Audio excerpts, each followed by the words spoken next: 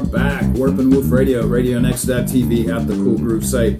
We come to you every Wednesday from 10 until noon, and we're always pleased to bring not only a contemporary understanding of the world around us, but from a biblical point of view. Always, that is our responsibility, that is our job.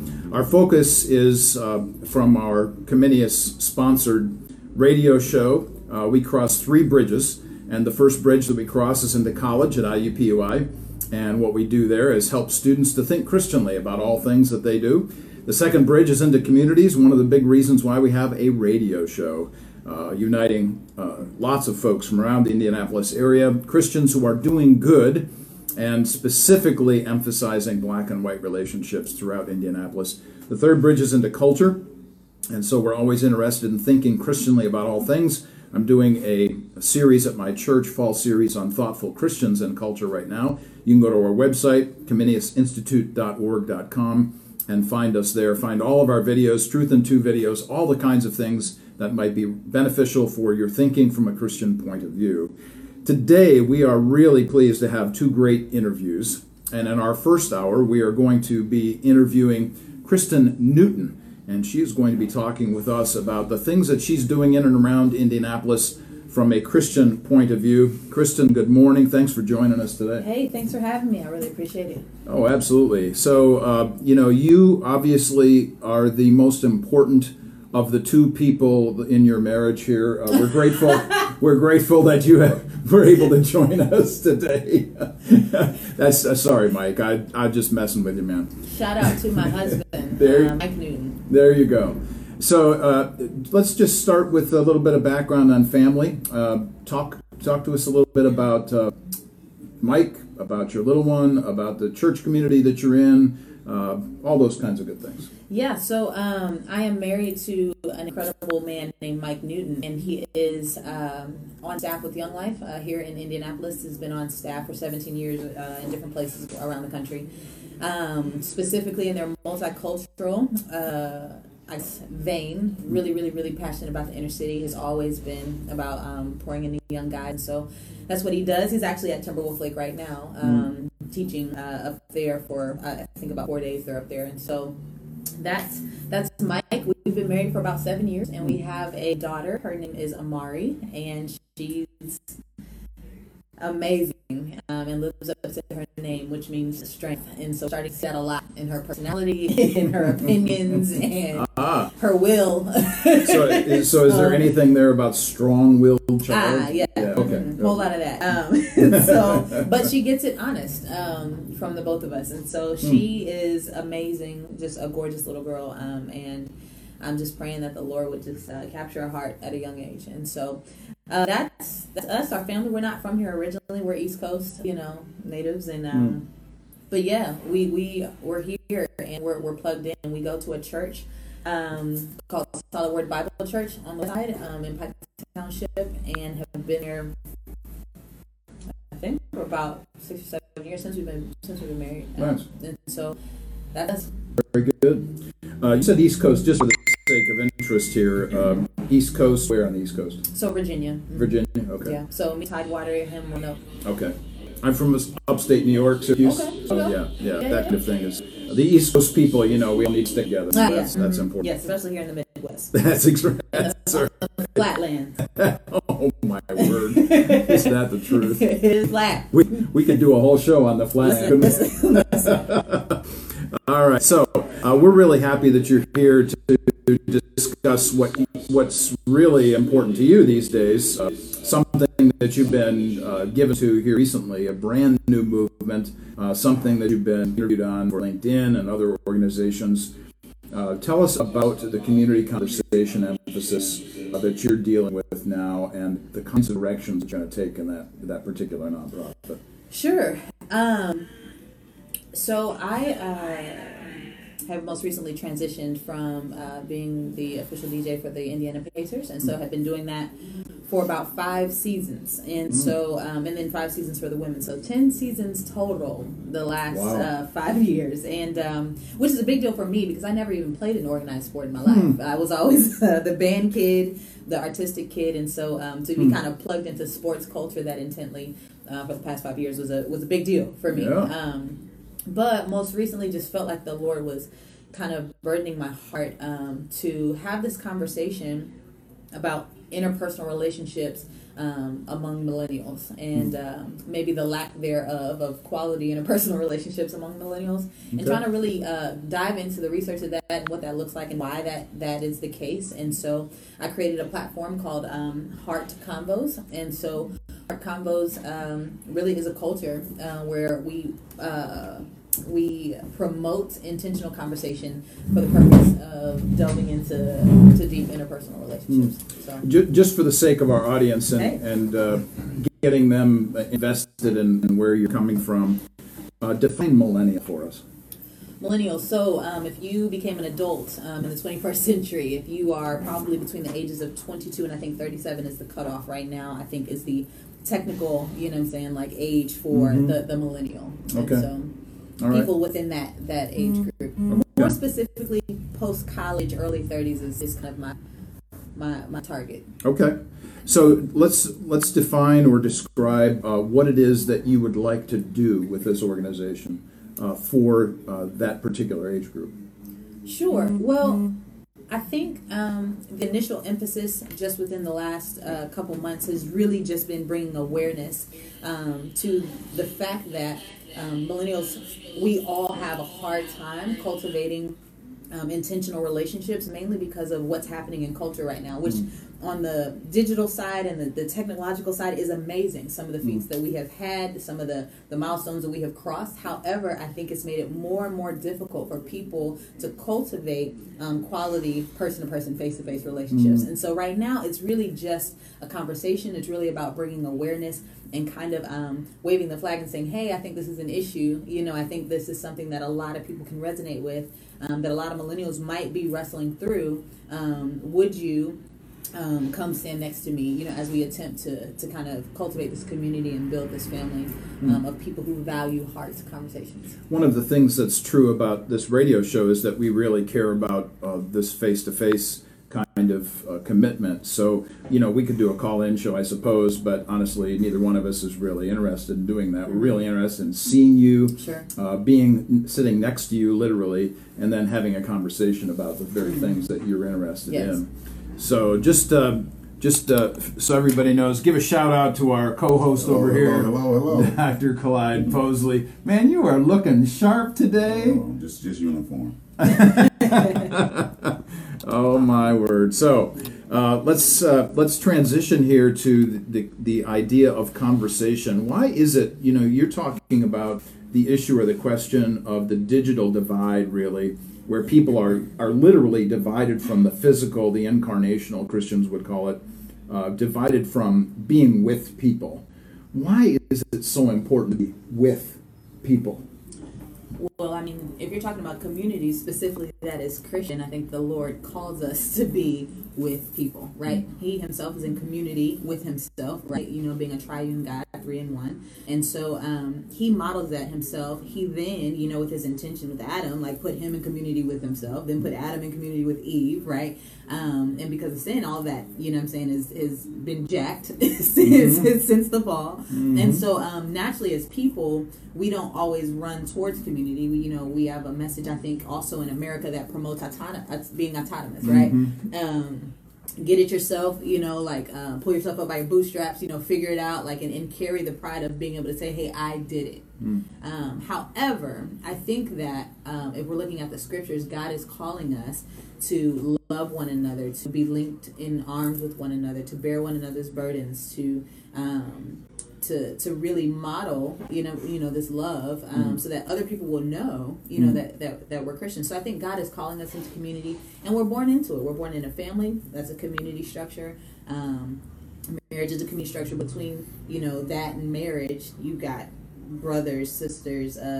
Paul talks about the different relationships between, parents and authorities and workers, and like this brother-sister relationship. So I think that the message throughout the scriptures is that we should be linking arms and doing community with one another. However, I don't think that we do that well as a church. And I think sometimes people hide behind this notion of, oh, I'm plugged into a small group, or oh, I go to church on Sunday, but that's not really what I think. That I don't think it ends there. I think that is only the beginning, maybe of what it looks like to really walk in community with others. But when you have, the ability to believe that you're touching people through social media or your friends and your likes and all that stuff, you can almost kind of deceive yourself into believing like, oh, I'm connected to people when you're not really. When you're not really, yeah.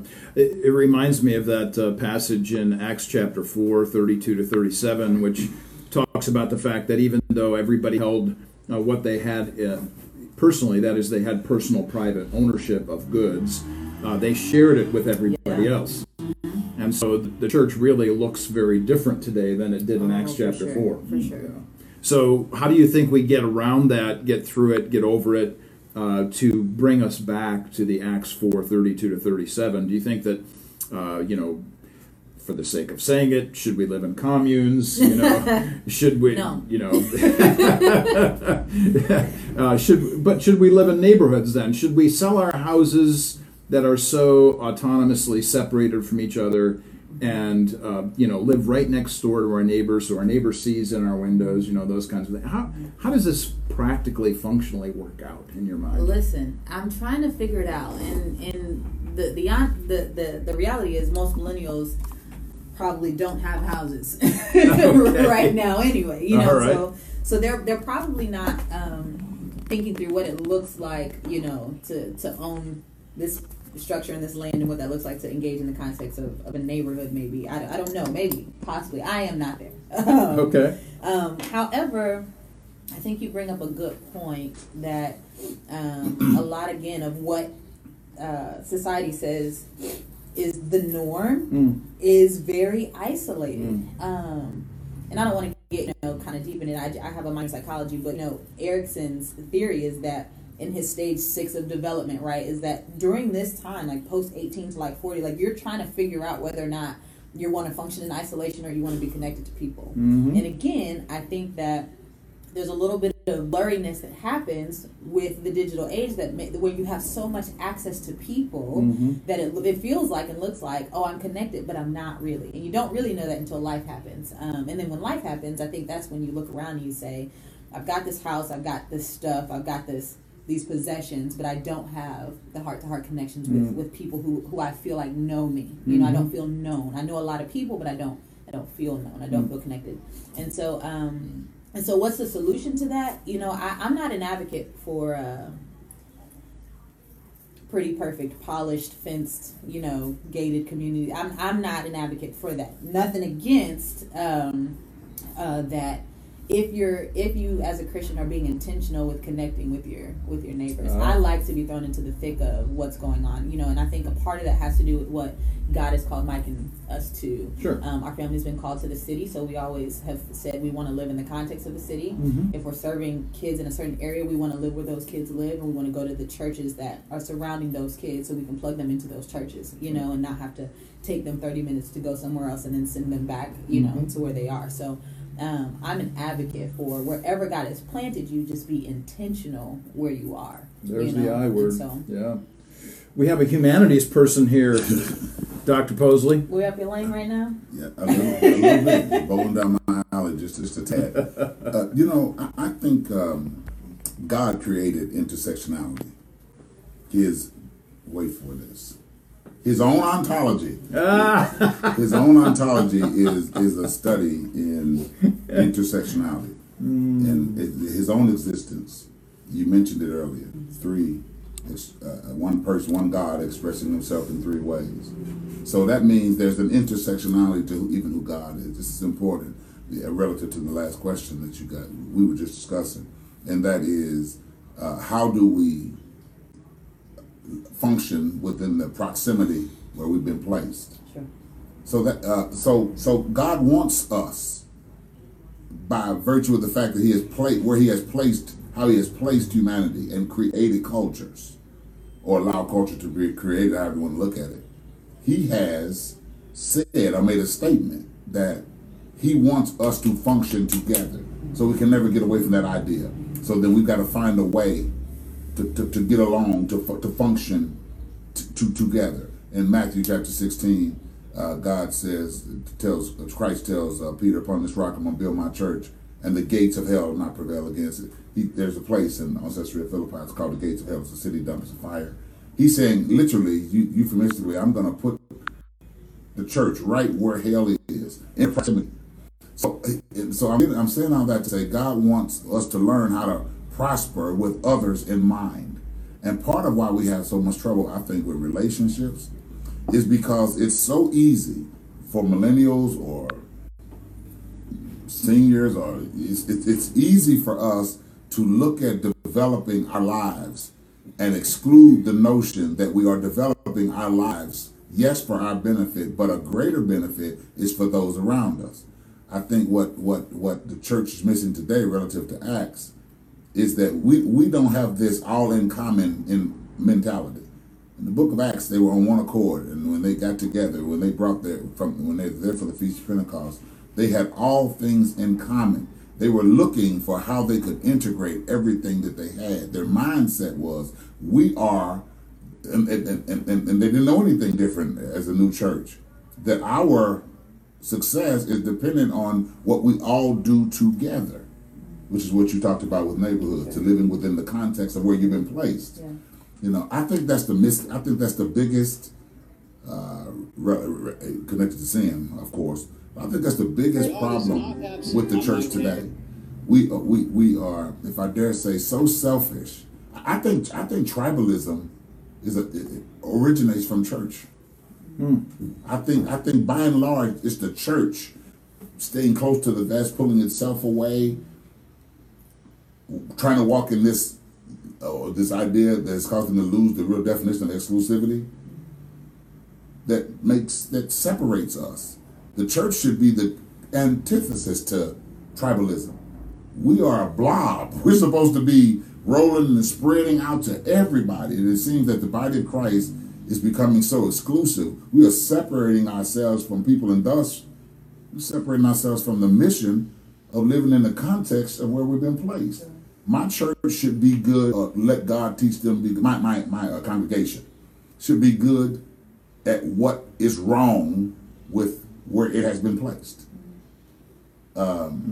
Mark's church, your church, and I say congregations, I think that's something that's missing today, Dr. Echo. That churches get into a location, they say God told us to be here, and then they don't master what's wrong here. And this is why I think, even what I'm endeavoring to do with Heart Conversations, I think that part of the reason why that is the case, that we see these communities of people not necessarily being as effective as they can be where they've been planted, is because there's not healthy interpersonal relationships happening amongst those people. Absolutely. So not just people being called together for the purpose of pushing forth the gospel and the mission, but functioning one in a way where there's vulnerability, there's confession, there people are weeping when one another weeps, rejoicing when one another rejoices. You have to know someone to even know what people are weeping Absolutely. over, and not just the big stuff like a death in the family, but like just what it looks like day in, day out, how their things struggles. going, their struggles and what's going on, and discipleship and what that looks like in those contexts. So I think when that's not there, then people will have an even harder time living that out, beyond just events at the church or just beyond, outreaches scheduled, on paper. And so I think that's where I'm like, what's the missing piece here? Like, why aren't we connecting outside of the structured, scheduled stuff? Like, why don't I just know you and what's going on with you and your wife and how your kids are doing and, the fact you just had, twin, grandkids and all that stuff and how are you feeling about that? Yeah. And, and so I think that because that's not, I don't think being modeled in the ones that came before us, I think also the millennials, I think a part of the difference between the generation that came before me and my generation is we can get information without wisdom. We can Google everything. Information without wisdom. So I think that, and that's not original. I didn't come up with that. So don't give me any credit.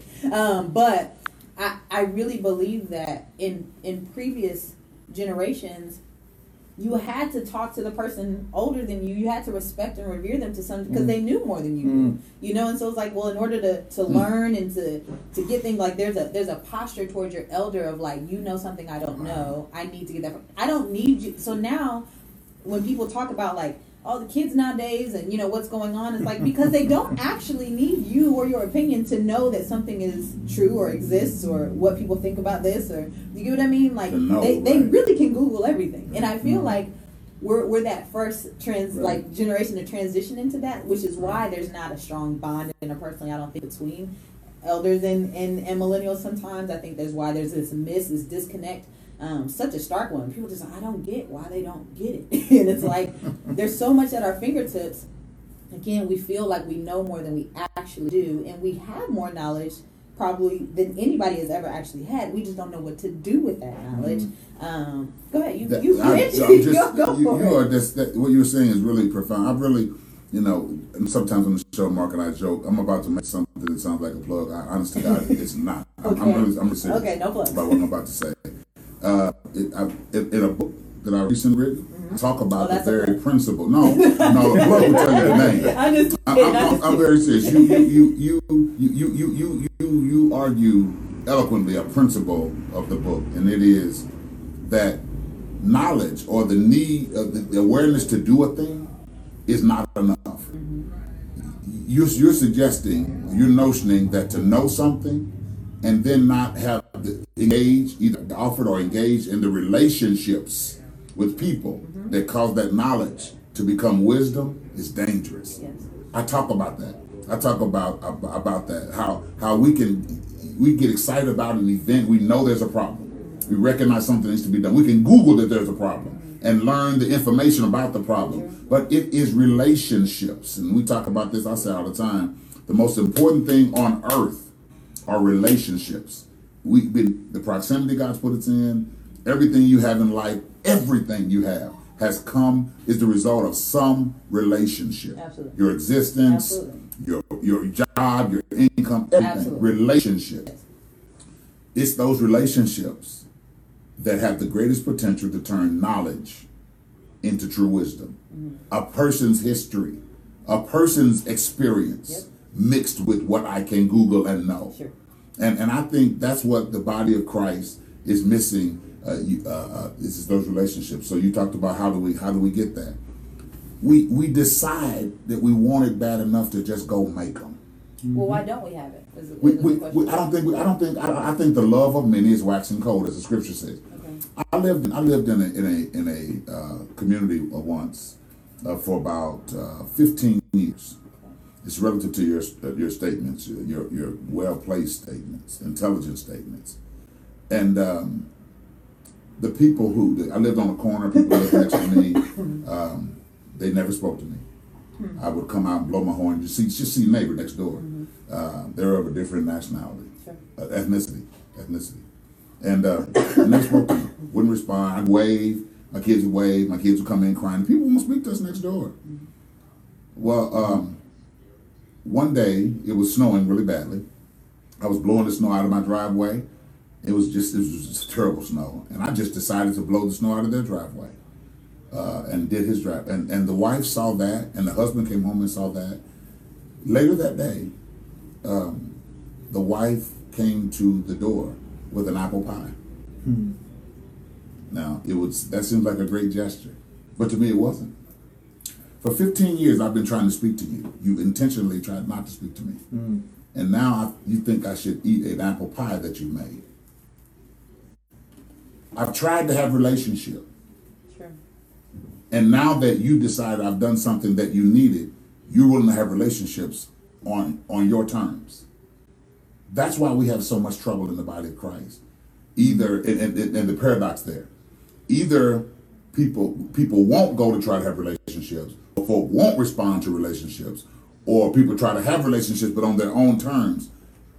And we have to decide that relationships are the main thing, not on your terms, not on mine, that we need to have a relationship.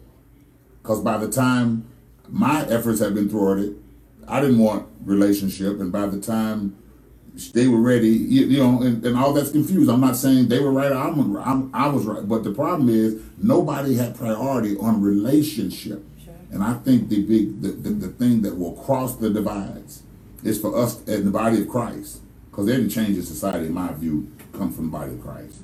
We are the ones that bring change. Sure. We've got to decide relationships are the priority, whether even uncomfortable ones, which you alluded to earlier. Even if they're uncomfortable, we've got to have relationships. I'm going to interrupt and say we need to take a break. So we're going to take a one-song break here, and when we come back, we're going to continue the conversation with Kristen Newton, Dr. Clyde Posley, and Essence behind the camera. I have to say Essence a couple times. We're grateful that you're here with us here, Facebook Live, on our podcast. You pick us up later, however that happens. You're listening to Warp and Woof Radio every Wednesday from 10 until noon. Facebook Live will stay. The rest, you will be right back. So there are people actually sitting in office cubicles and places around town that are, have earbuds in listening to us at the very moment, which is kind of cool.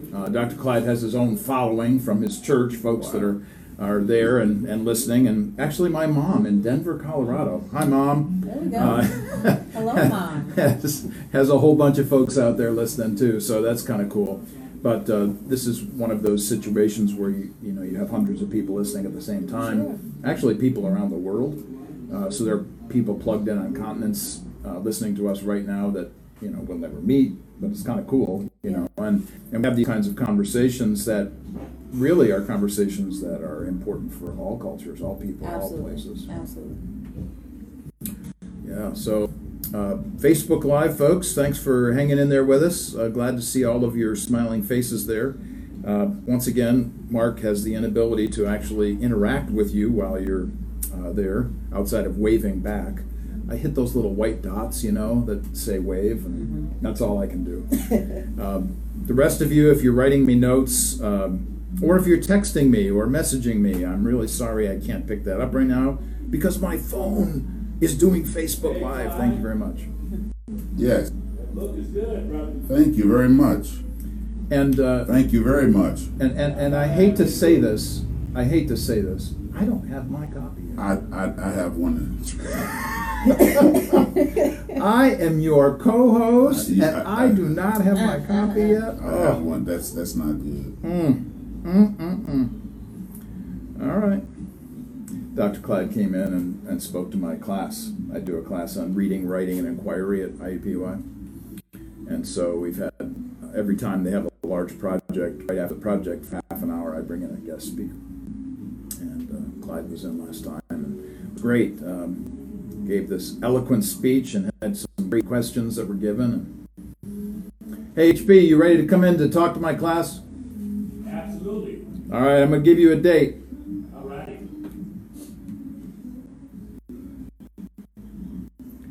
Most of the students in my class are white, and so I don't make any big deals out of this, but all of the guests that I bring in are black. Oh. And that's very, speaking of intentionality, and I do that because, I think it's pretty obvious for those of us sitting at this table, but for them, it's one of those situations where they go, wow, I'm listening to somebody else who doesn't look like me, and, these are really bright, brilliant people, and this guy just wrote a book, even though I don't have my copy yet. While we're off there, let me go get this. No, I'm giving you a hard time, man. Hey, and by the way, I'm going to bring in an ontology jar, and every time you use that word, you're going to drop $1 on me.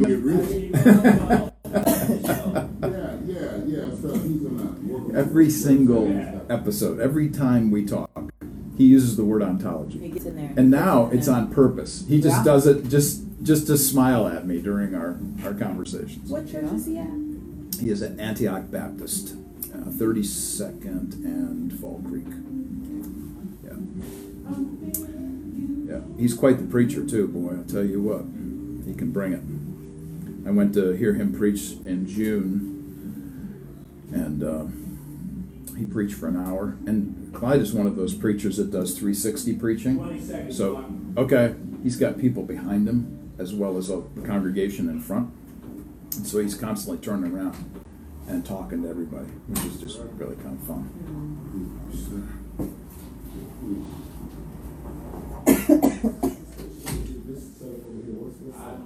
Go ahead, Mark. And we are back. Warp and Woof Radio, RadioNext.tv at the Cool Groove site. Thanks so much for joining us. All those of you who are with us here at Facebook Live, we're grateful for your presence, as well as those who are listening on earbuds around Indianapolis, perhaps computer screens around the world, actually. We have 300 to 400 people that might join us at any given time around the world, actually. So that's really kind of a cool thing to actually happen for us. We are here with Kristen Newton, and we are talking about heart conversations. And Kristen, we're following up on some of the emphases that we did in our first segment. We've got about 15, 20 minutes left, and we've talked through the issue of conversations and community. You talked specifically about the problems that both digital advancements give us, but also detract from us. You had said to me in one of our email exchanges back and forth that you had been doing some research in this. Why don't you tell us a little bit about the kinds of background readings that you're doing, and maybe a little bit about that LinkedIn interview that you did too, to give people kind of a background about what invigorates your thinking about this. Sure. I think just the thing that sticks out the most, what invigorates my thinking about this, is that I am a direct product of intentional community. Mm-hmm. I would say the Lord could have done it anyway. He could have, brought me to himself anyway, but he really used some people who valued intentional community to kind of bring me in under their wing, and kind of love me to the Lord almost, it feels like. And then not only that, but then to walk with me through a whole lot of stuff to bring me, in this process of becoming the more mature man that Christ promised, right? For us to become. And so that has been the thing that really gets me excited about Heart Conversations, because I've seen the fruit of it in my own life, and I want that for the girls that I'm discipling. Really, this whole endeavor is a product of me walking with girls and noticing things in their own lives where I'm like, okay, so why are we having this conversation? And what do your friends look like? Oh, your friends are trash. Okay.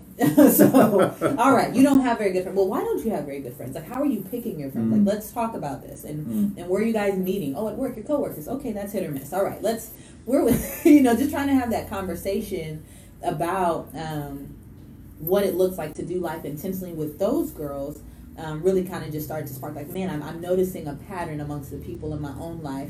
And then being an artist and having toured and being connected to so many different churches and ministries and things just over the last decade, I feel like I've just seen patterns. Not only that, though, from the research side of things, Brene Brown, who, and not all these people are necessarily Christians, but has really, created a huge platform right now on vulnerability, really kind of pubbing that we view vulnerability as a culture. And shame and guilt and all those things, like, we don't really dive into that stuff. Those are things that we like to kind of push away. And so I think that she's kind of one of the leading spokespersons on that topic right now. And so I've been tapping into quite a bit of her things. I think Erik Erikson, like I was kind of mentioning before, I just love from a psychology standpoint how people will just notice these trends and patterns, right, in us as people, like why we function the way we function and what we're valuing at different phases. And it really just blows my mind that 18 to kind of 40 range is when we're seeking, connections with people, deep relationships, or we kind of drift to isolation. And a lot of times you have these conversations with people.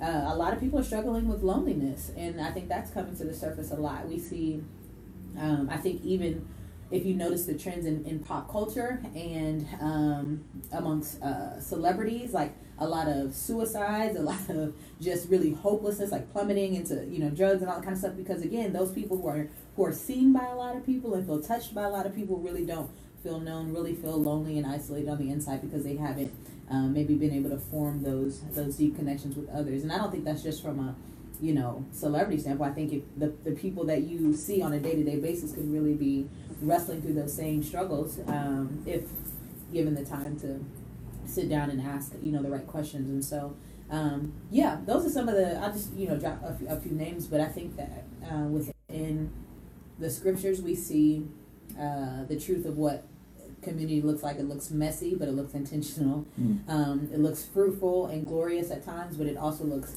very hard, and even you guys were talking about Acts, and I'm like, the division that came, even there. Yeah. It was the first church, so you see on the front end of it, people selling their stuff and sharing everything they had, but then you also see later, like, all right, you go your way and I'm going to go my way, so there's this ebb and flow, right, thing that happens, I think, in relationship dynamics, but the scriptures always speak to love, being the thing that pursues that. Paul tells us to, do our best to live at peace with one another, to be intentional about preferring, the other person over ourselves, submitting to one another. And so I think if we were to be more intentional, again, about flushing that out beyond church service, beyond church activity, but really in the day-to-day just engagement of the people next to us, we would see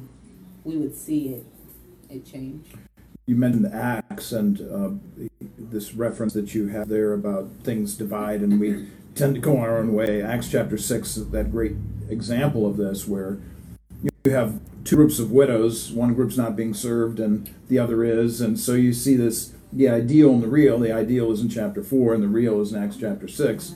So you actually have to come to some conclusion about that. You have to eradicate the problem or deal with the problem in some way or another. So ultimately, we bear responsibility for ourselves and for each other. You had mentioned in your comments about the young girls that you're discipling. Tell us a little bit about those groups, whether it be one group or many groups. Tell us about those young women and about why that's important to you, or why that group of people is important to you. Sure. So one of the things that I talk about within Heart Combos is this principle called the Oreo principle. Right, so everyone loves a good Oreo cookie, or maybe they don't. However, you know what an Oreo is. It's 2 cookies and cream on the inside. And so I tell people when it comes to building relationships with others, I think the scriptures show us that we need to have these 3 elements. We need to have a top layer, so a Titus 2, right? Person in our life who's older than us, at least a phase ahead of us in life, right? Either in age or knowledge, investing into us. We need a bottom layer, right? We need Timothys in our life, like people that we are investing in, which I don't think that we always do a good job in taking all that this we get and giving it to someone else, and encouraging people to, hey, just come do life with me, come walk alongside of me, just watch what I do, follow me as I follow Christ. And so there's the bottom layer, but then you have your sweet stuff in the middle, and that's your peer-to-peer relationships, your brothers, your sisters, your friends, right? Those relationships being cultivated there.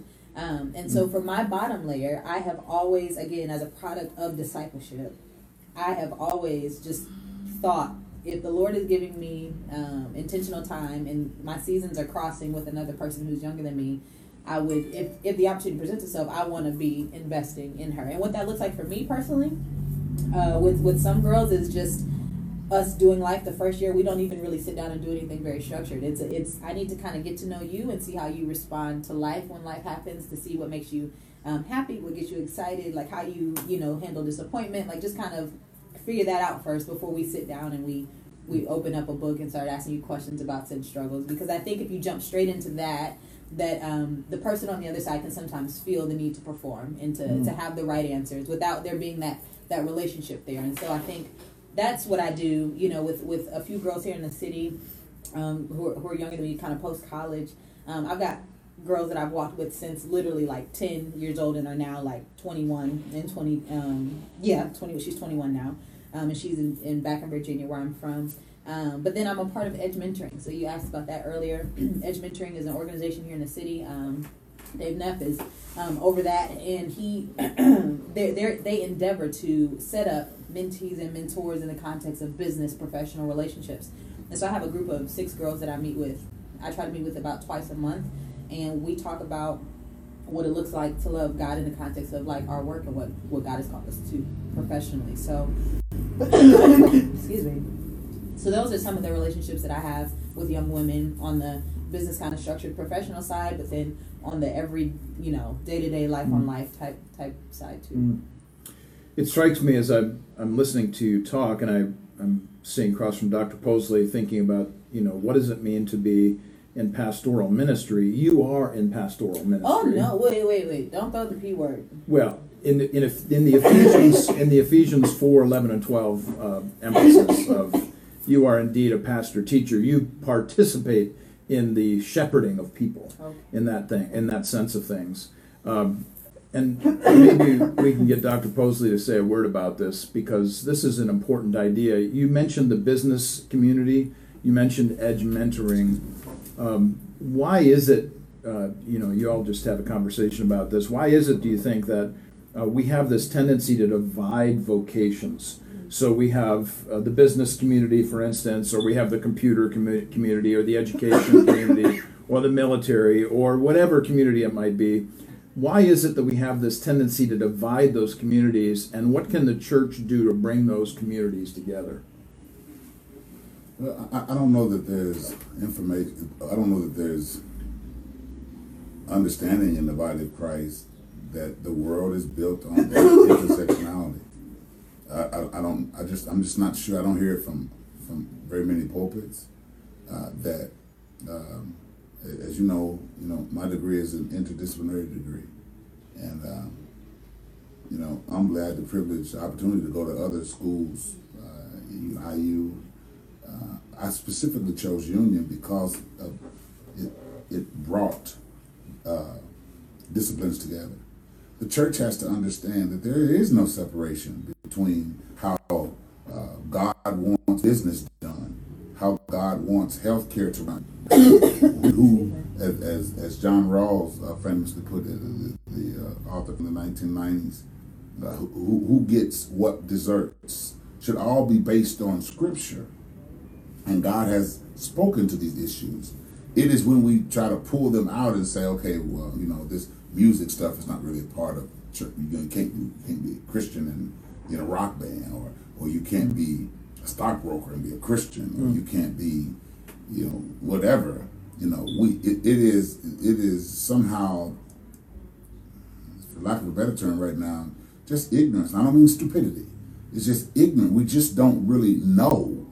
And again, I think we miss it because people who have over the years learned that it's true, not going back and telling people who create these separations, hey, now that I'm 70, now that I'm whatever, I realized that I could have been a Christian, or I was a Christian, and I was in a rock band, or I was in a ran a Fortune 500 company that did not produce so quote unquote Christian products, but I still maintained my relationship with the Lord, and so I think pastors have to decide to do it, to teach it, and to model it. I think another distinction, this whole aspect of sacred and secular. Mm-hmm. That was a huge value for, I think, the ones before millennials. Mm-hmm. Millennials, I don't think, carry that same sentiment. Again, a part of that having to do with just life and progress of our culture and society and all that kind of, doesn't even make sense to try to separate them. Mm-hmm. And so I think when a person is like, oh, well, if you're a Christian, you wouldn't be doing this, or whatever these thoughts or ideas that this is separate and should only be over here, that God can't have any part of this, or you can't be in a rock band and love God. You can't be the DJ for the Indiana Pacers and love Jesus, right? Like, you're not playing Hillsong or, CC or Joppy, whoever at the Pacers arena. So how do you reconcile those two things? And I don't think that that same value system is the same. And so I think that's also where a miss and a disconnect is, because I think that the millennial will believe that Christian, like being born or raised in this particular time, we are influencers, and have the ability to influence more than anything. And I think we see that in Scripture. So not only in culture do we see the value of the influencer, and how, like you think about like a LeBron James or just anybody with influence, how they have the ability to speak on so many levels just because of how we value influencers right now in culture. And I think Scripture talk about that as a Christian, like we are the salt and light of the earth. Like we are a city set on a hill. You know what I'm saying? Like we are elevated, and given opportunity to shine brightly. But we've always thought, oh, well, you should only do it in this context, or it can only be done in this context. And I don't think that that's a shared mentality for younger people. And those things are true. I think we should also make room for the reality that there is also within some millennial circles, older circles for that matter, that somehow God should get in step with what they want to do.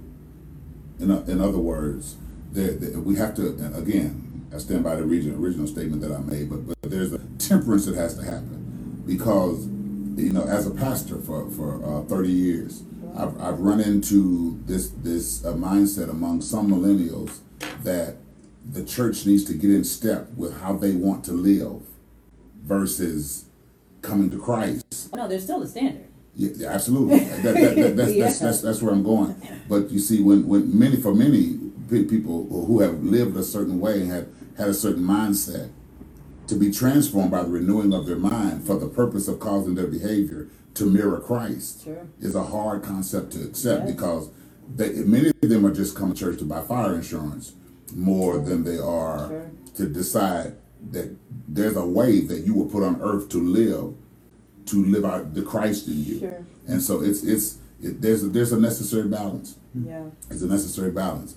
And I have to and it's hard to preach the gospel in some arenas where you can feel the resistance. Yeah, there's this sense of, you have hang-ups. Well, no, if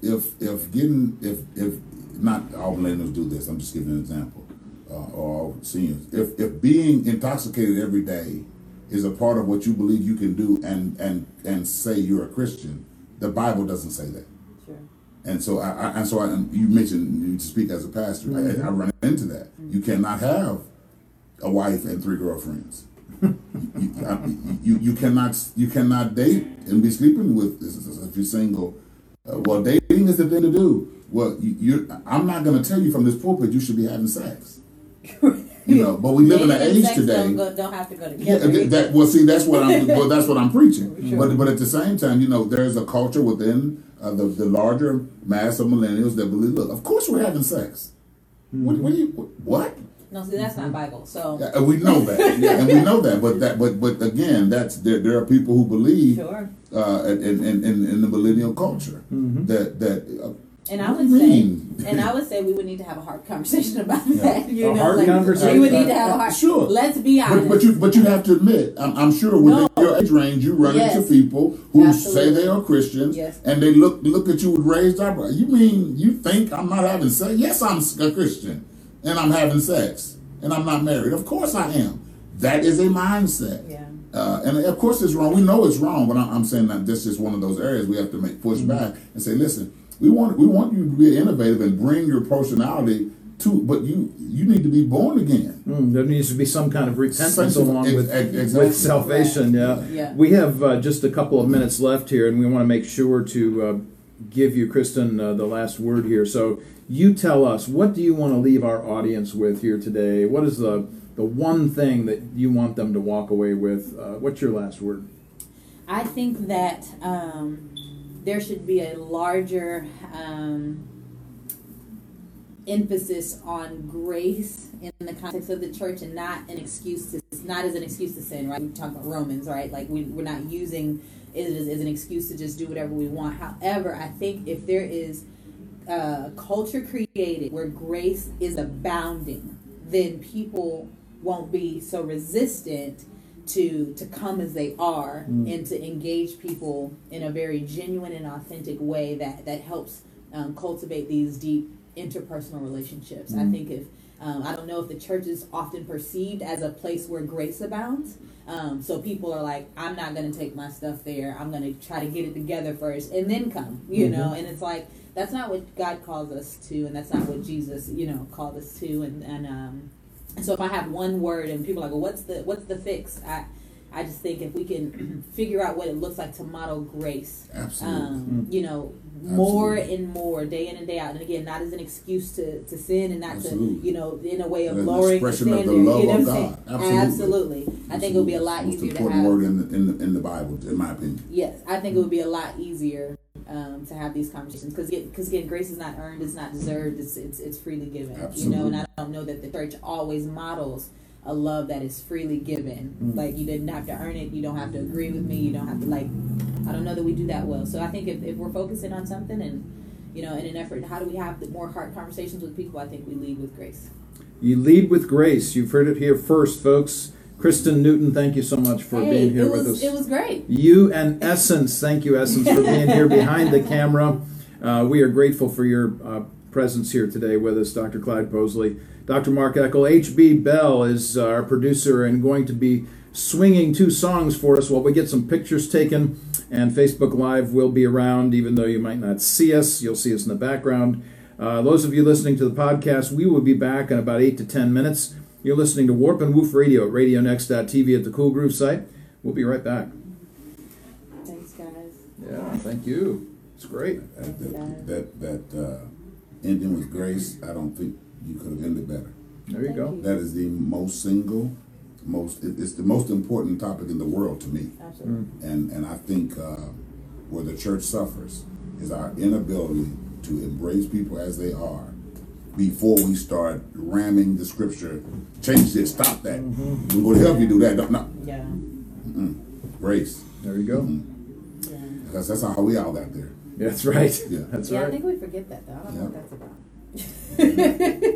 You get on the other It's side we and turn forget. into, well, I'm on this thing now. I'm teaching a series where I'm outlawing the word Christian in my church for the rest of the year. Because I'm teaching about the kingdom. I was going to say, you well, outlawing the word. Yeah. Well, there's nowhere in the Bible that we're instructed to use the word Christian. Don't call them Christians. No, that's not what I said. There's nowhere. We'll be right back. That's a slur. That was a slur. I'm with Dr. Mark. I didn't think you hang around, as I would say. And so Jesus told us to seek first the kingdom of God, and He instructs us to do so. If you check, just check the history of the word.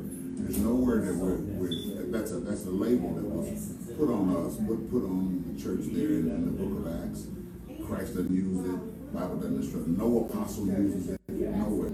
And the world has commandeered it and given it a multiplicity of definitions. And so we as believers start trying to follow what human and secularism defines as Christian. Why don't we be getting definitions from the world about Christianity? It's because we don't have any instruction from scriptures that how to even deal with that word. We do. I like that. We're going to try and get a picture here. The word was an insult. Essence, we would really like you here. Unless you just really don't. I'm really okay. I would prefer to just be. Come on over here, right here. I Yeah, have come your on phone. back. Can you take a photo? Yes. What? You want a lot? There's a. Okay. I'm telling you what, man. Look at you. The way you pose is. Okay. Me. I'm doing both right now. In this way. Okay. You go first. Gotcha. Thank you. Okay. I'm gonna go 1, 2. Oh, you're going to do one Yes. too. Okay.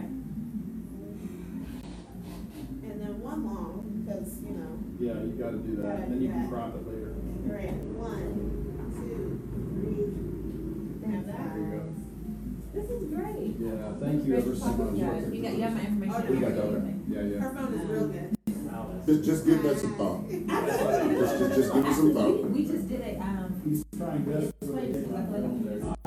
Oh yeah. we just did that. I'm sorry, I didn't hear you. At my church, we just got finished going through that. Well, we're going through actual. Just got finished going through that part where, based on what they were seeing, they were referred to as Yeah, Christians. that term has to do with, it is given in the same sense of people being called Herodians. It was only attached to the fact that this is how the Group of people. were identified with one person. All right, folks. And that was never the We're back. I got to start waving to people again. To be defined as, or labeled as. Thanks for hanging in there with us. The kingdom of God becomes of Christ. Dr. Clyde is carrying on a theology We're lesson going to be something. over in the other room, and we're grateful for Kristen's presence here with us today. And Mike, when you're watching this later on, thank you for being out of town, man. Just messing with you. Yeah, this has been great. If you if folks who are watching, listening, ever get a chance to meet Mike and of course Kristen, that'd be great. Great additions to ministers and ministries here in and around Indianapolis. Of course, the emphasis also at IUPUI, where Mike does some great work in Young Life. On the west side of town, as well. So I'm going to give a shout out to my my co-host here. This is a copy of his book, and want to make sure to get that there for him. Talk about this as well. We'll talk, I'm sure, in the future about these things. You're talking to a writer here, Dr. Clyde Posley, and grateful for his presence on this show. Looking forward to having Chanel Davis here with us, the second hour. We'll talk about domestic violence and the issues that surround us there. For those of you who are knowledgeable about these things, I probably don't need to tell you this, but bottom line is tomorrow is Remembrance of Domestic Violence. So I think we're all supposed to wear purple in that regard. It's not something to take lightly. And remember those who are constantly battling on behalf of those who have been violated domestically, as well as those who are participating and need to come to repentance in that arena as well. So we're grateful that you're here with us. Thanks for hanging in there with us. The emphasis of this particular show in the first hour has been on courageous conversations, the kinds of things that people are needing to have in and around Indianapolis. If he can reconcile us, if he can bring me, the thug, back into the fold, and I'm the one and make me the first preacher, and I'm the one with the keys. If he can do this to me, you have nothing. I am going to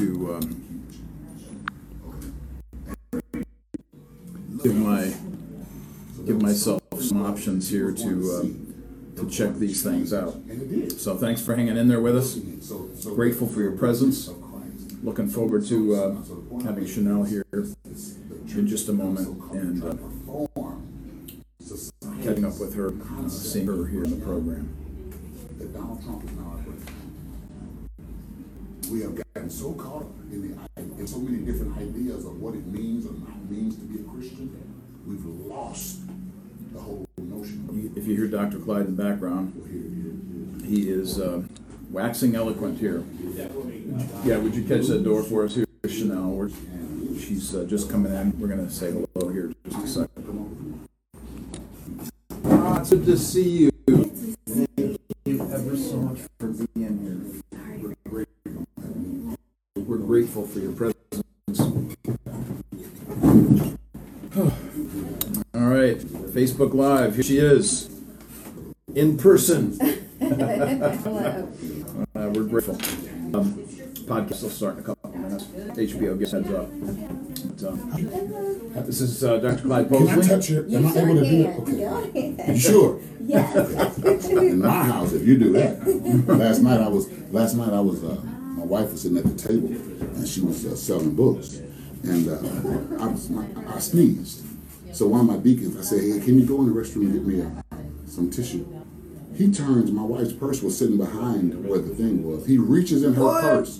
What? My wife said that. Oh my word! I said, "Deacon, you did not." Oh my word! Just reaching my wife. He said, "Well, you said you want." I said, "No, I told you to go in the bathroom." Whatever you do. Yes, sir. All right. All right, we're coming right back on here with Chanel Davis. Thank you so much for being here today. We're grateful. Thank you.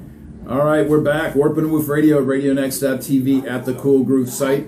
And we are here today talking to two individuals. In the first hour, we had Kristen Newton here in the first hour. Grateful for her connection with us about heart conversations. And then in this hour, we have Chanel Davis here talking about domestic violence and the issues that surround us. And I was hearing coming in today, Chanel, on one of the radio shows I was listening to, that tomorrow is Domestic Violence Day, actually. Yes. And we're supposed to be wearing purple tomorrow. Mm-hmm. So I have no purple shirts, everybody. So I do. Look at this guy over here. I mean, come on. Does he look like he needs any help with his wardrobe? Come on. I do. I'm the guy that needs help with his wardrobe. You can stand. Right now, my mom, who's listening, hi, Mom. is desperately writing down Mark needs a purple shirt. So right after this broadcast this afternoon, I'm going to go get a purple shirt. Of course, Dr. Clyde has a purple shirt. So, oh, forgive me. It's all. Your mom has my fraternity color, so she understands. Oh, see? So she's not thinking, why is he so sure? Has he been in his closet? My fraternity. So Omega Psi Phi fraternity. Yeah. I'm telling you, we have a good time on this show. If there's nothing else that goes on here, we have a good time. So, Dr. Clyde Posley, Dr. Mark Eckel, Chanel Davis, we're talking here in the second hour of Warp and Woof Radio about the very important discussion topic of domestic violence. And thankful again that you're here. Please give us a little bit of background on yourself, your investment in this area, and maybe give a shout out to the Smith Institute along the way. Yeah, thank you. Thank you. Well, a little bit about my background is I was raised in a home where there was domestic violence. Raised in a Christian home. My dad was a pastor and a minister when he wasn't pastoring. However, life at home was completely different than what was preached. And in our situation, there was physical violence included. So I remember going to women's shelters and having to keep silent about the location and, just all of the family of secrets, the family of shame, everything that comes with that. And I remember my mom reaching out for help from the church and even myself reaching out for help. The church would tell her things like, be more submissive. Oh, he probably needs to preach more. And when I reached out to a camp counselor, the pastor's wife shamed me and told me I should never talk about what goes on at home. And at that point, I became very disconnected from God because the God I had been praying to that everything would stop. Yeah. He had to intervene, and then the people who should have been able to provide some support were not able to be supportive. Grew up, and then later in my adult relationships, I found that I was in some abusive situations, and then I just took the time to say, okay, what's going on? How can I change this situation? How can I prevent this from continuing? The name of the Smith Institute actually comes from my grandmother. In my early adult life, I've learned that my grandmother was killed in domestic violence. Oh, my. And so that experience obviously created a ripple effect in the generations, and that's what this type of thing does. So created the Smith Institute in honor of her, as well as to educate people about domestic violence and also get the faith community involved in helping to help families heal. 1 in 4 women experience domestic violence in general, but in the church it's more like 1 in 3. Really? And so to not deal with it, yes, actually religion can be a promoter of domestic violence, just especially with Christianity. Even for a genitor. Exactly. Absolutely. Now, I'm not going to go there. Trust me. Yeah. Absolutely. So, exactly. So, it's really important that we provide help and hope because it's not just a family issue. It's not an anger issue. It's a societal issue. And when we see ills going out in the community and stuff happening in the community, we really need to ask what's going on in homes. And if violence is happening in homes, it's not going to lead to our families as well. Just so everybody knows that's listening and seeing us on Facebook Live, please go to thesmithinstitute.org to get all the background information that you need on this great organization here in Indianapolis. So let's just kind of give a fuller examination of the Smith Institute and tell people about the kinds of connections that you have around the community, in and around the Christian community, because you've got folks that are sponsoring outside of that, and then maybe some of the individuals that might be involved as well. Sure. So some organizations in the community actually coming up on Saturday, we're partnering with Silent No More, Purpose for My Pain, and the Riley Center to bring a domestic violence awareness event. And it's going to be from 10 to 12. It's for women and young girls ages 12 and up. And so we're going to have a talk show thing called Real Talk Indie. We're going to talk about love, relationships, social media, and preventing domestic violence. And where is this going to be again? At the Riley Center. At the Riley Center. West Side of Indianapolis. Okay. And people can register via Eventbrite. Okay. We're going to have raffles. It's going to be a lot of fun. So we're going to talk about a tough topic Yeah. necessary topic, but in a context that we walk away feeling empowered. Good. Also work with organizations like Faith, Hope, and Love. Yes. Yes, I've worked with different churches. Heartland Church was Mm-hmm. one where the first support group actually started, having a faith-based domestic violence support group. And women have found that very helpful too.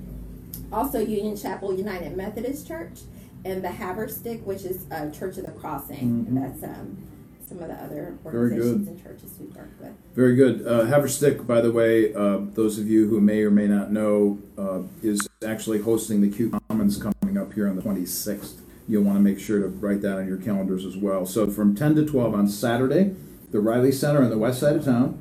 And you're partnering with a whole bunch of other groups, which is fantastic and good, again, to show the solidarity emphasis. So I wanted to come back to this issue of the 1/3 or 1 out of 3 in the church. What is it? I mean, outside the general comment that you made about religion could be a promoter of violence, what is it, do you think, that is the problem in the church? I guess, for a lack of saying it any differently or better than that, what is it that we are facing in the church that people are not getting, that this should be an area where people are loved and cared for and given grace, and we're violating them?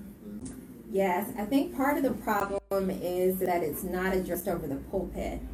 Believe it or not, focus ministries that have been serving women who are impacted by domestic violence from a faith-based perspective for over 30 years.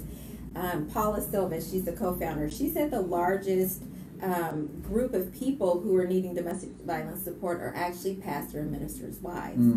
And so, the pastor or minister is preaching one thing, but living a different way. And I think part of that comes from accountability.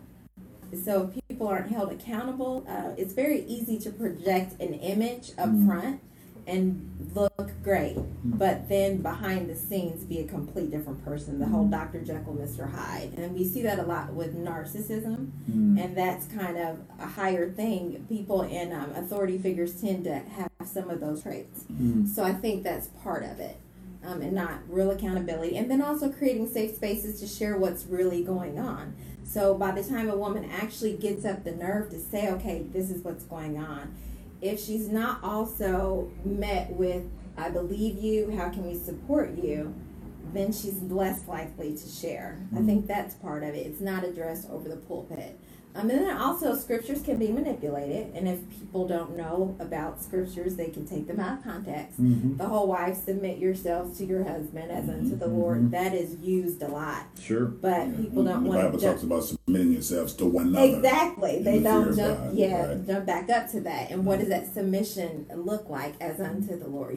So I think that's part of it. And so a lack of awareness of understanding the heart behind scripture, and then just spiritual abuse. And we've seen that, for centuries, just beyond domestic violence, how scripture has been used to oppress, such as like in slavery, or to abuse, as in the case of domestic violence. So I think that's part of the problem. And then maybe some of it also is a lack of healthy masculinity, positive masculinity being taught. And because domestic violence is more of a perspective, and I'm saying men, we know that women can be, abusers, but a lot of the women that come, they have been perpetrated by men. So part of it is the perspective and the understanding of what masculinity is and what it means to be a head, which means when you're a leader, you're being number one to serve. So changing perspectives of what it means to be the head, I think, would be helpful too. But there's not a lot of support, and I'm not quite sure how much investment there is in men's discipleship. So if a man has not seen the right thing but wants to be different, he just doesn't know. I've also talked to some men who have been married for decades, and they say, yeah, I used to be abusive, but they made some changes. Well, they may not have known if it wasn't physical abuse. Maybe it was emotional abuse, or they didn't know that just calling the woman names was as big of an issue as it really is. But once they learned about that, then they made some changes and can acknowledge, yeah, I was doing the wrong thing. And then they come alongside and help other people.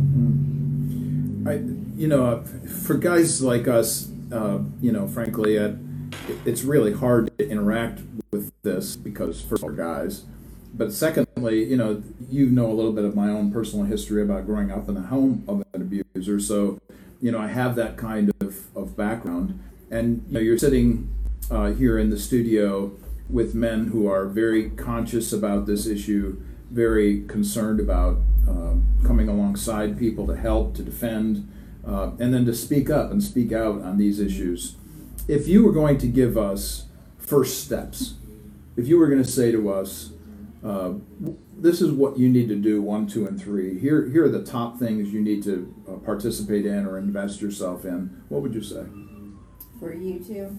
Oh, for us, for men generally. Okay. Yeah.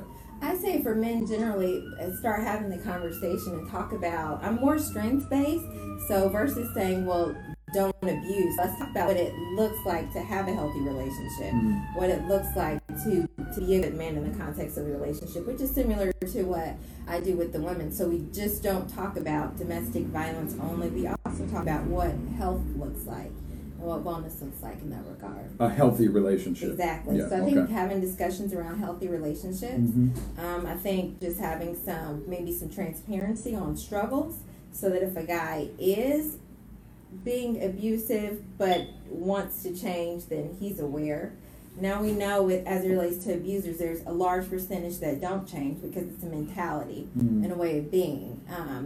But for those who might be more emotionally reactive, if they have a safe space and know, okay, it's okay for me to be honest about where I am, and there are men around me who will love me through it and help me get better, I think that goes a long way too. When we talk about being leaders in the church, and obviously, we have a radio show and we have investment around town on the specific issues that we deal with all the time. And this is, by the way, not the first time we have had a session on the radio show on domestic violence. We've had a number of others here to be included in these discussions. When we think about this from a leadership point of view, you asked a moment ago, do you want me to speak to you two? Yeah, I would like you to speak to us. In terms of leaders in the community, what is our responsibility? I mean, outside of maybe producing a show like this, what else can we do? I think a huge thing that can be done is men coming together to talk to young men and boys about how to treat women and what that looks like, as well as even being involved with some younger girls and women in a speaking forum. And for example, Prevail, they have this 100 Men I don't know if it's a program or if it's just a one-time event, but anyway, they're getting men together to talk to boys and girls about what it means to be a man. So modeling, because that's what's lost a lot of times.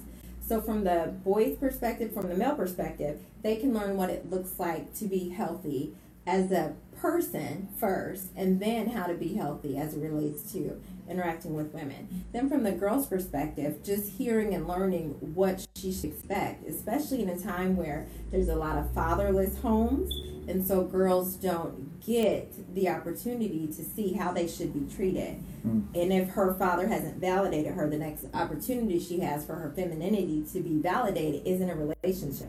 And she might end up seeking that validation in unhealthy relationships. So, well, anytime you need anybody to come and speak about abuse from a child's point of view, just let me know. Okay. Happy to interact with those kinds of things. We're going to be needing to take a break here, a one-song break, and when we come back, we're going to continue our conversation with Chanel Davis, who is here from the Smith Institute. Grateful for her, the opportunity that she brings to tell us and talk with us about these great issues and concerns that we have. You're listening to Warp and Woof Radio, RadioNext.tv at the Cool Groove site. We'll be right back.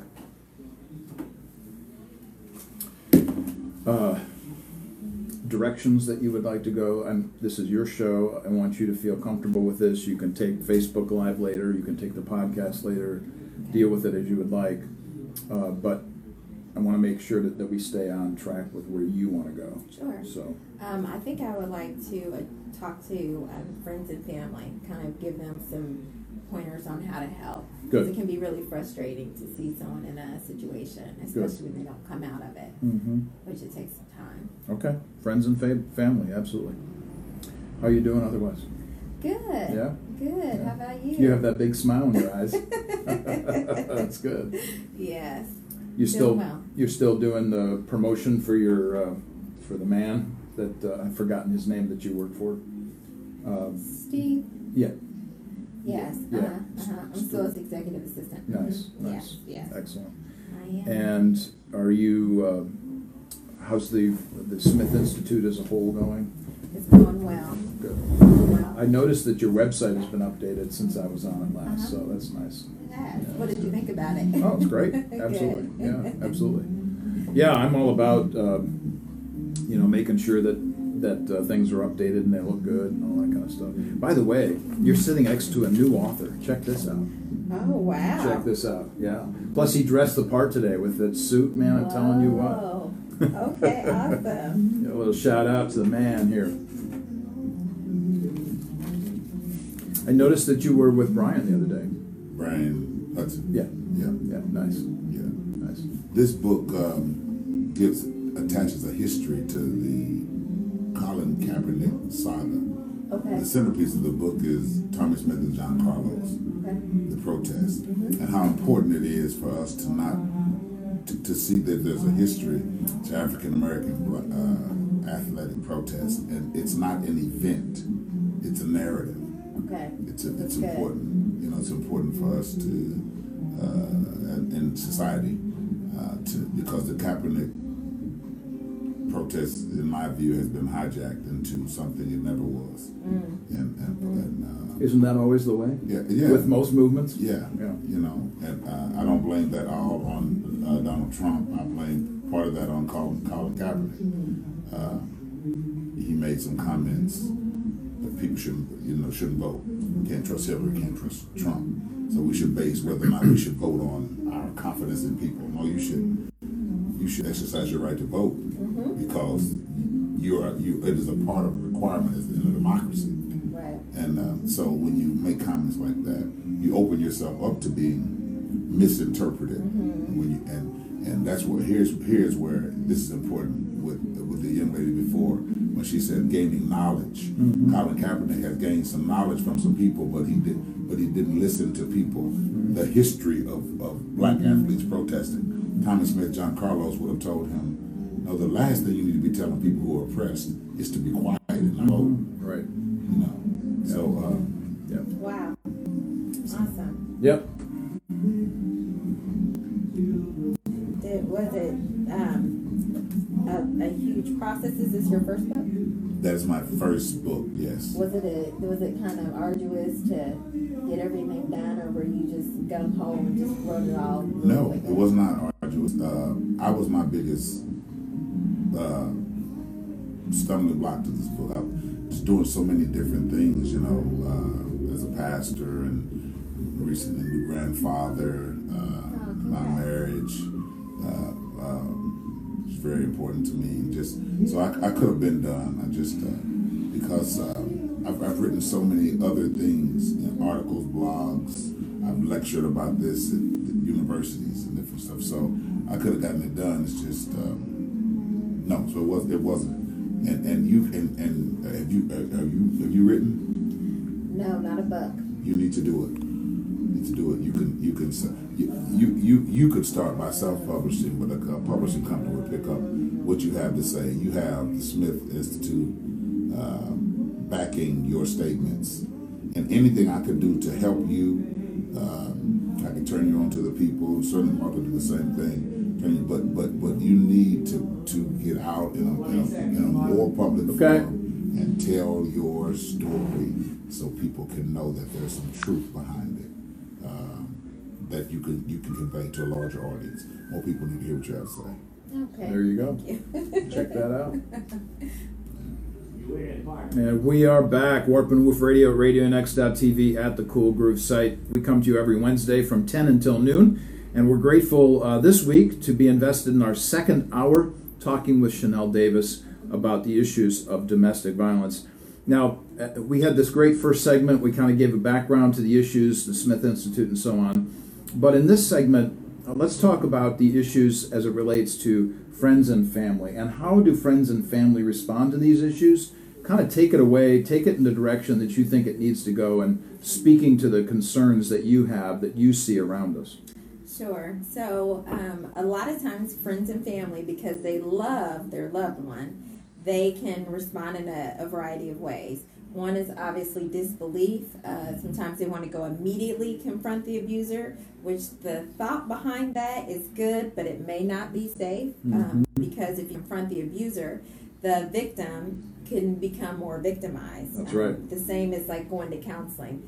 We never recommend marriage counseling when there's abuse, because a lot of times what is used in the counseling environment is then more often than not exposes the truth that it angers it. Right, it angers, and a lot of times the abuser is very charming, and so the flies right under the radar of the therapist. So definitely, don't confront, although that's something that a lot of people want to do initially. The other thing is wanting to rescue. Okay, I'm going to come and I'm going to get you and your kids out of there. Well, the reality is it takes about 7 times before a woman actually leaves for good.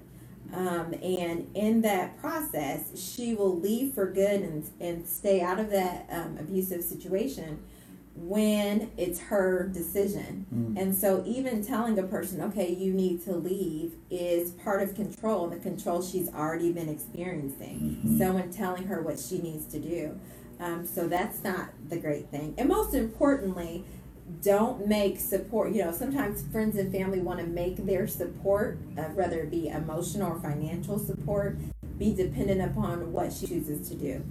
That again is another control method that she's already been experiencing. So I would say for the friends and family, like learning about domestic violence, and then also for the friend and family, taking care of yourself, knowing that you have a loved one experiencing domestic violence can be very exhausting. To hear what they're going through, or just to be worried about it. So self-care is really important. Another thing that is really important is learning to be an anchor in the storm. So when you think about the anchor of a ship, it keeps, there might be some moving of the sea and the waves, but with an anchor, there's some stability. So part of learning to be an anchor is learning about domestic violence, providing unconditional support, believing what she says, and knowing that the little bit she's telling you is just probably a tip of the iceberg, and maybe a tip of the iceberg, and she wants to know that she's safe and that you'll believe her, and that you'll be there for her and not judge her. A lot of victims deal with shame and anger towards themselves because, hey, I've allowed myself to be abused.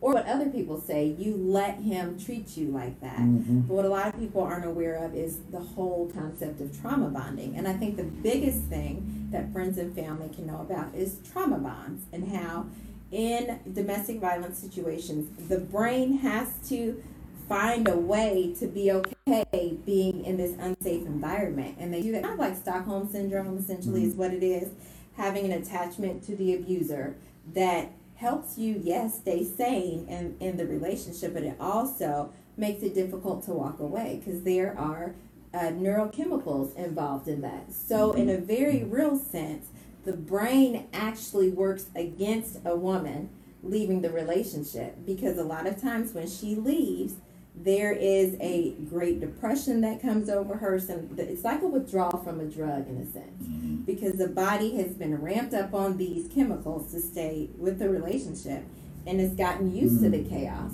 So when she's separating, a lot of times I've heard women say they felt like dying. This feels like death. And you're thinking, why would that feel like death? You're leaving someone who was abusing you. Well, her brain got used to that. So, being with a woman in that stage of after she leaves and just being aware, okay, you're probably going to feel really down. You probably need to see your doctor. You may need to take something for depression or anxiety if you're experiencing that. Just encouraging her to take care of herself. Encouraging her to seek domestic violence specific support. Sometimes churches are really great resources, and there are people well versed in domestic violence, like you, for example, who understand the totality of it and the need for support. Some churches aren't so helpful. They mean well, but they just don't know. Mm-hmm. So having her seek domestic violence specific support. Even in therapy can be, having a therapist to help work through some things can be very significant.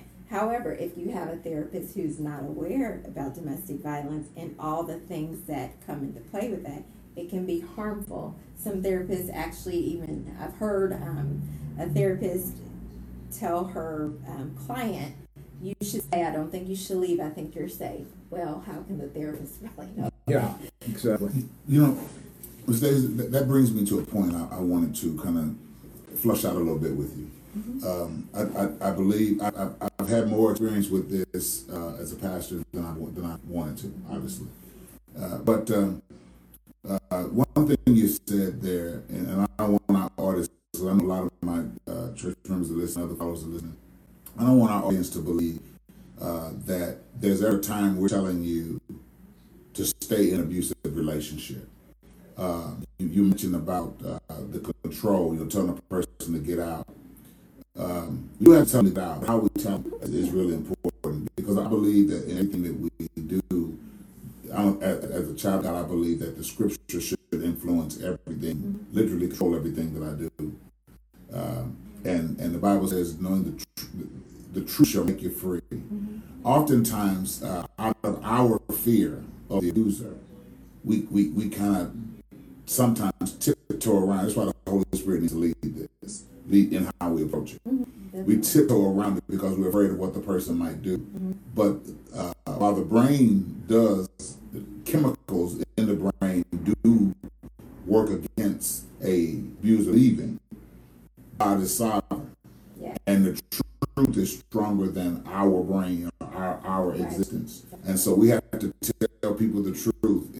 I've had to tell a young lady or two, listen, I understand that you're connected to this woman, but I need you to understand what truth is happening here. I'm not going to judge you and tell you that you're stupid, you're ignorant, and I can't believe that you are, even if I feel that way. But at the same time, we have to tell them, and this young man or this young woman, that the truth. Absolutely. Another thing that's really important, I think we say, I don't want to get too far into it, but I grew up in sort of what one could call an abusive home. It wasn't my father. It wasn't my father. I want to make, and I love my mother. She's gone on to be with the Lord. But at the same time, we're having a transparent conversation here. This is not designed in any way to degrade the memory or the legacy of my mother. But I am a pastor who is a social advocate who's still alive and have responsibility to people who live. The abuser in my home was not my father. The abused in my home was my father. My mother, with her words, was that. And we have to bear that in mind. There are a lot of men who suffer from that, because while men often fight with words and fists, women more often fight with words, which can do more damage than a fist. That's very true. That's a good point. The difficulty of these kinds of conversations, and I want everybody to know, those of you listening, those of you watching on Facebook Live, we don't shy away from the tough stuff. That's right. We really come at it because it's real. It's the life that we are engaged with, and people that desperately need the help that we might be able to give them. Let's come back to the family and friends issue and give a sense of what might be some hope for them. Who would you, or what organizations would you, or what places would you encourage friends and family to send those who are abused? Sure. Definitely the Smith Institute. We provide some support in the sense of a support group and mentoring and coaching. Also, Focus Ministries is an excellent source. Now, they're in Villa Park, Illinois, but they provide free counseling to women all over the world. Locally, definitely Prevail, the Julian Center, and to Pastor... Now, do you go with Pastor Doctor? You can call me quiet. No problem with that. No problem with that. Yeah, I'm none of those titles. I'm just call me quiet. So, and to his point, that women do need to get out and seek safety. And so part of that is learning how to do that. Yeah, absolutely. Because when a woman leaves, the likelihood of homicide increases drastically. That's when they become more dangerous. That's the most dangerous time, believe it or not. And you know this, you bear this out. The most dangerous time, and I want our listeners to hear this. I have a person here to substantiate what I'm saying. The most dangerous time is actually not when the abuse is going on. It's when you take that step to leave. Mm-hmm. Most trauma, most homicide, more violent things happen at that step.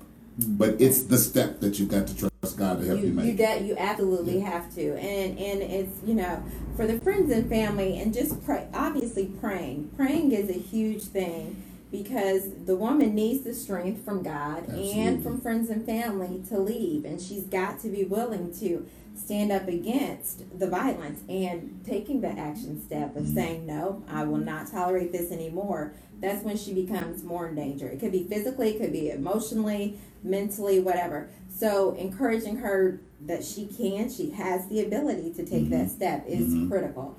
And a lot of women will be concerned about, can I take care of myself and my kids? God will supply all of your needs. God wants you to be safe. And that's one thing I always tell women when they start using scripture. Sometimes they can use it in a way to stay in a relationship. Oh, God wants me to stay in this marriage. Death do us part. And then God wants you to be safe and to be a good steward of yourself. And you are a treasure. You are a treasure. And I remember in my situation, what changed for me is I would look in the mirror and I started telling myself, you're God's princess.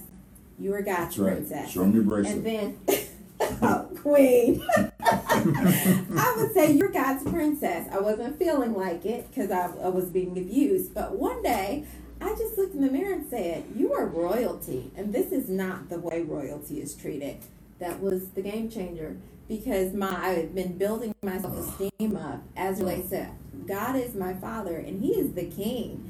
And the king would not allow his daughter to be treated this way. So, no, things are going to change. So I think that's important. And just affirming her and, telling her she's courageous. So the fact that a friend or family member would speak up, she's showing huge courage, because there's such a great risk of letting somebody know what's going on. So affirming, you're courageous, you can do this, and I try to be very affirming as much as possible. So I think those are some things that can help.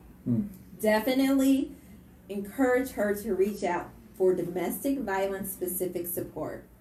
Create a safety plan. You can find safety plans online anywhere, but just getting her to walk through before the violence happens, after it happens, and what to do when she leaves. Because as you go over a safety plan, it makes when you need to take those steps easier, because it's kind of like doing a fire drill.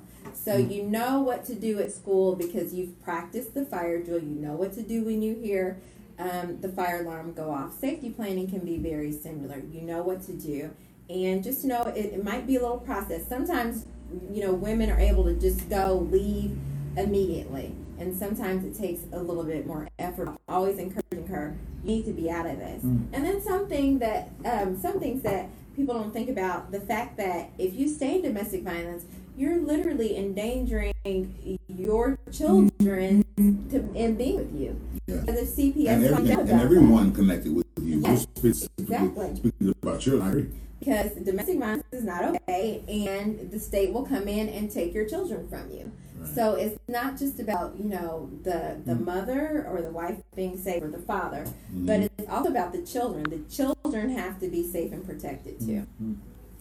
Wow, this is tough stuff. Always, you have a pastoral emphasis here with Dr. Clyde Posley. You have Chanel Davis dealing with this not only from personal experience, but her own community development and involvement within community itself.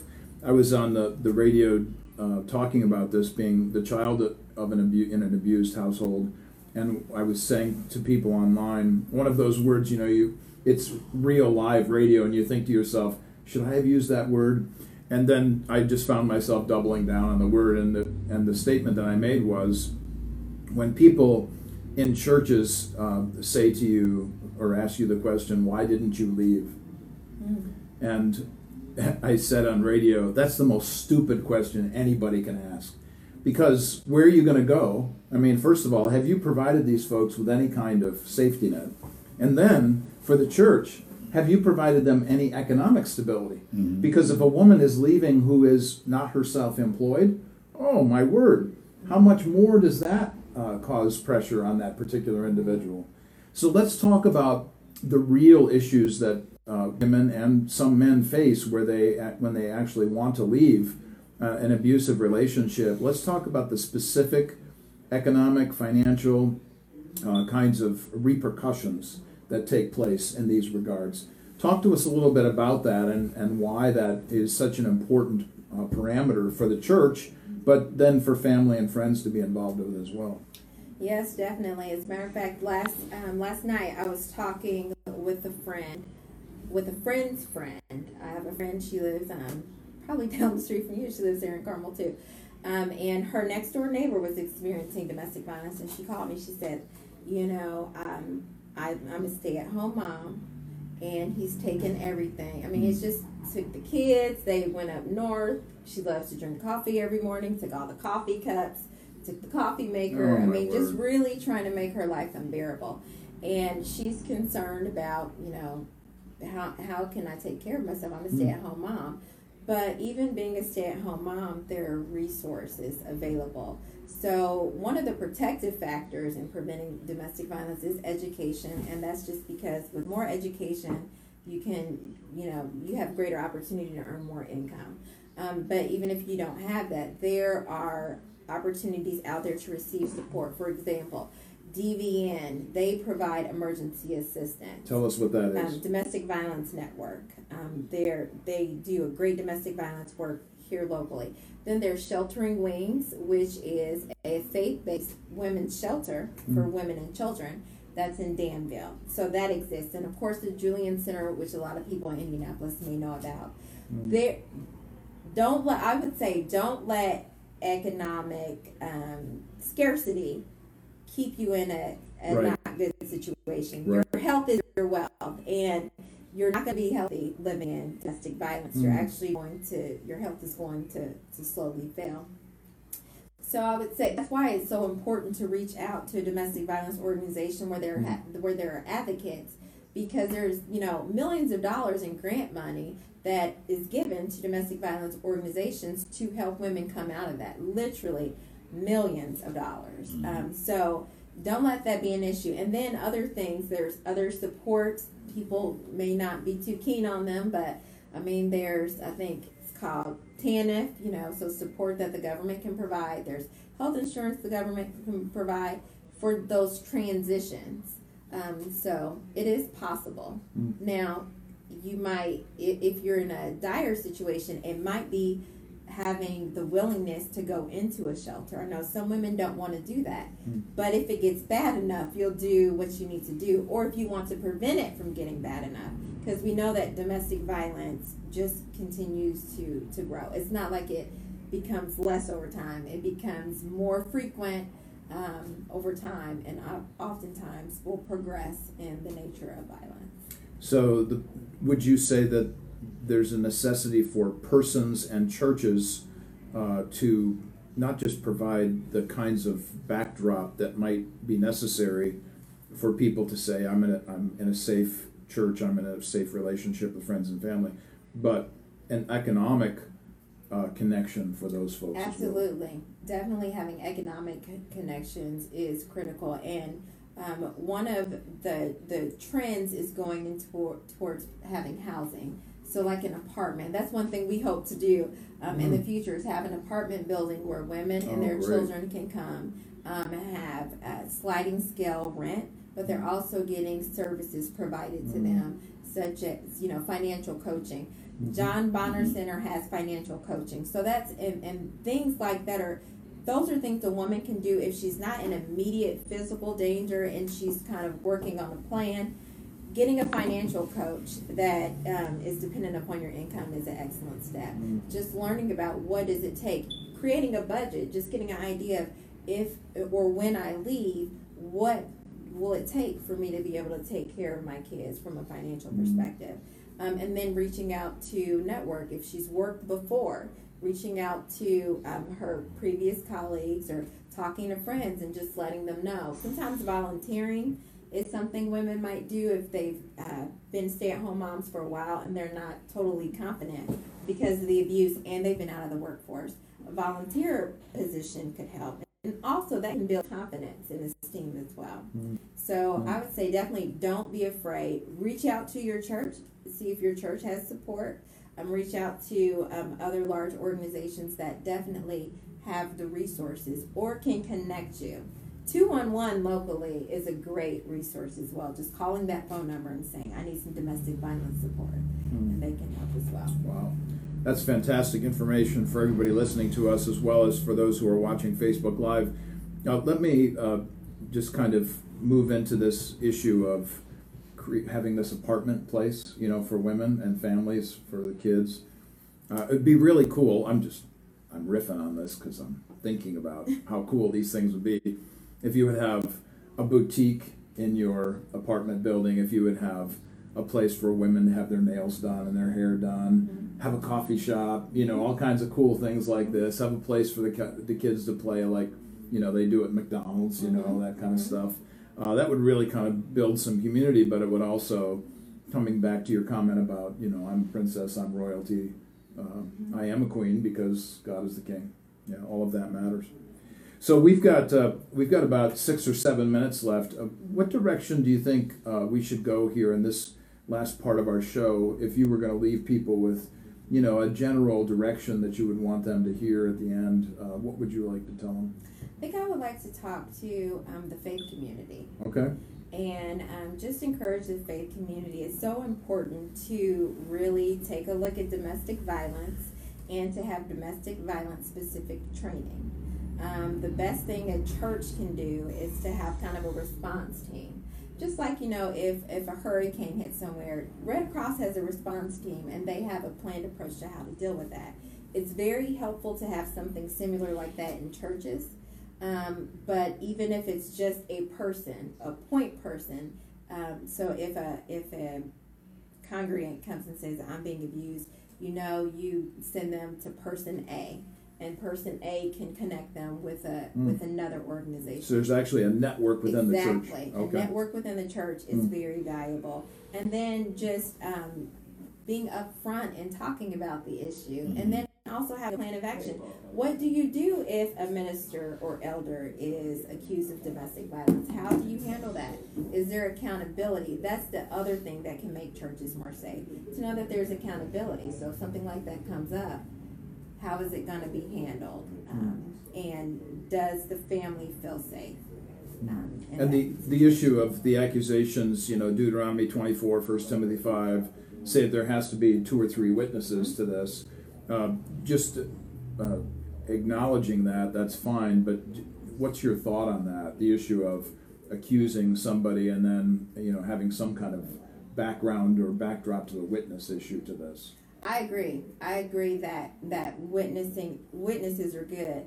And it kind of depends because with abuse and abusers, this is kind of a thought out thing that they do. They often have been gaining allies. Absolutely. And kind of planting seeds I was just thinking that. all along the way of, how to discredit. Covering their steps. To cover their steps and Right. completely discredit the person who is being victimized. It's kind of like something they've been doing all along. So I think the witness thing is important, but even if there's not a witness, at least to bring the people together and say, hey, this is what's been said, tell me what's going on. Yeah. And then providing, not necessarily removing the person from their position or whatever. It depends on what the church's plan is for that, but definitely providing accountability and some restoration and helping the person get help. There's batterers groups around. Chris Moles wrote a great book, talks about the heart of domestic violence and healing that. He's a pastor who runs batterers groups. So I think providing... Spell his last name for us. Moles, M-O-L-E-S. M-O-L-E-S. Chris Moles. Just text or Bing or Google battering groups. That would be really helpful.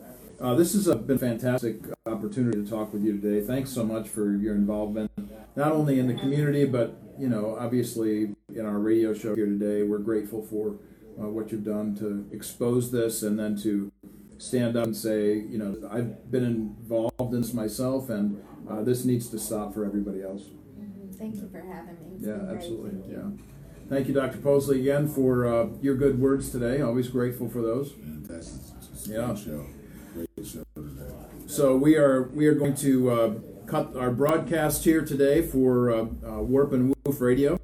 Next week actually is Halloween, and we're actually going to be broadcasting on Halloween, trying to set up a different kind of venue for that. But we're going to have a discussion about the issues as it relates to that particular day, and perhaps have some special guests in that can speak to those particular issues. You've been listening to Warp and Woof Radio, RadioNext.tv at the Cool Groove site.